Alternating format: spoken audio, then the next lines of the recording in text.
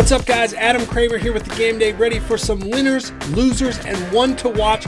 And this is one I'm really interested to watch throughout the rest of the regular season, perhaps beyond. It is crazy to me, by the way, that it's week 17. It's hard to believe. It's been obviously a strange year. The timing is all off, especially in the NFL. You've had games being played on pretty much every day, but we have made it. And before we talk playoffs and draft and everything else, let's talk week 16. Now, when I do my winners and losers, I don't want to do an obvious one. So the obvious play here would be Alvin Kamara or Alvin Kamara fantasy owners. It's just too easy, right? I don't want this to be like every other, bit that people are doing across the internet. Yes, if you had Alvin Kamara on your fantasy team this week and you were in the finals, I hope you won. If not, you're a loser. You would be a loser. You're not like an actual loser. I'm not calling you a loser. You probably feel bad enough as is. Apologies. Don't take it that way. No, but that's way too easy. So let's not go that route. By the way, I had Alvin Kamara on my fantasy team. I wasn't in the final, so I'm the loser. No, but I'm going to go Dez Bryant as my winner. I love this story. This does not have to be always about gaudy numbers, who put up the best stats, who had the best week. Dez Bryant caught one pass for a touchdown this week, and to me, that's good enough. It is the second week in a row that he's caught a touchdown pass. 2 weeks, 2 catches, 2 touchdowns. And I think that's fabulous when you consider the guy hadn't caught a pass since 2017.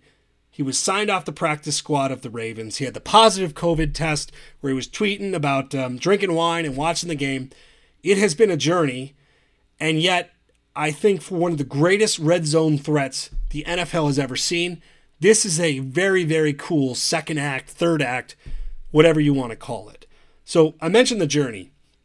2017, last time he caught a pass. In football, this is not a sport that often welcomes you back after like a couple of year hiatus. Like, that's not how this works. It's not Tommy John. When you're out for a couple of years in the NFL, the speed of the game, the punishment that players take, that's often it. You don't normally get back in. For Dez, he had to work his way back up to the practice squad, to the game. We mentioned the COVID test, and now has caught touchdowns in consecutive weeks. As we watch Dez, who's never going to be the guy that we saw, okay? I'm not saying winner, hey, Dez is back. That's not it. Because when we talk about Dez doing what he did, I had to look this up.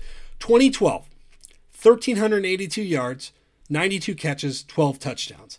2013, 93 catches, 1,233 yards, 13 touchdowns. 2014, 88 catches, 1,320 yards, 16 touchdowns. He had an 85-yard touchdown, 79-yard touchdown, 68. So this is a guy that could do it from anywhere. But in the red zone, truly was like Spider-Man, was a magician. We're not going to see that. Although this is a great wide receiver. I think it's awesome that still in his early 30s, Dez has found a way back in. And he's found a way to play for an offense that could use him. Baltimore had been struggling. Lamar had been struggling a bit. We still are trying to figure out who they are. They've got a great tight end. They've got some really good young skill position players. Here's a guy you know exactly what you're getting. And if it is a one-trick pony and you get at the 15-yard line, you put him out over there right or left and you throw it up to him, it's a heck of a trick. It's a heck of a trick. And even at his age, despite the mileage and all that, he's still probably better at that than just about any other wideout in the NFL. I think it's that good of a trick. So I'm fascinated by the way that Baltimore is going to use him. I hope his role continues to evolve, as is.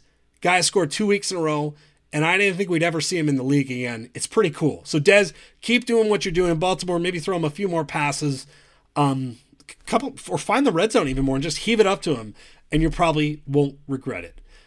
My loser, on the topic of veterans, right? Guys doing their thing despite being in the league a long time. My loser is Father Time. Tom Brady is 43 years old, okay? He looks like he's 30. As I get older, he's looking like he's getting younger. And we got like that Benjamin Button thing going on. Okay, I'm a lifelong Jets fan. I've watched this man closely for 20 years now. Too long. Okay, it's been enough. I have said probably over the course of the 20 years that he's been done maybe a dozen times. Sometime over the last 10 years. That's not going to work. I thought he was done earlier this year against New Orleans where there was a couple clunkers. This week, 22 of 27, 348 yards, 4 touchdowns. Hold your Lions commentary for a moment. That was one half of football. One half. Didn't even play the second half. 1.5, 348 yards, 4 touchdowns. One of the most productive games we've seen from a quarterback this year, and he needed 30 minutes to do it. That's pretty unbelievable. Now, yes, the Lions are atrocious. The Lions are terrible. I was basically playing quarterback for the Lions. Yes, they're bad. I get it. And they didn't look like they want to be there. Still, 43 years old, to be doing that, I think is fascinating. Another guy, when you look at the season numbers, 36 passing touchdowns, 3 rushing TDs, over 4,200 yards passing, 11 interceptions. He set the single season passing touchdown record for the Bucs. He's had a few clunkers in there. I mentioned New Orleans, both of those games. He's had a couple of throws that make you shake your head. It's going to be one of the most productive and best seasons of Tom Brady's career, which stretches back to 2000. Bucs are 10-5.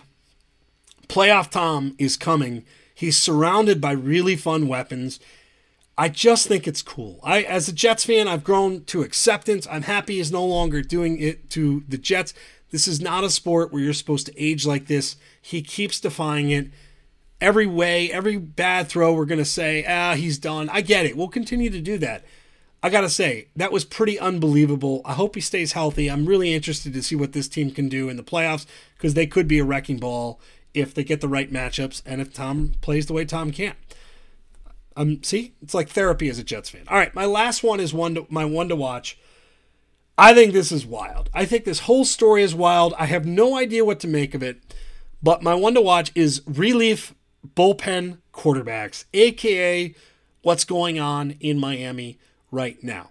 Now, Tua Tagovailoa, rookie quarterback, number 5 overall draft pick, has been named the starter, has been playing for a while, 13 touchdowns, 2 interceptions, good, solid.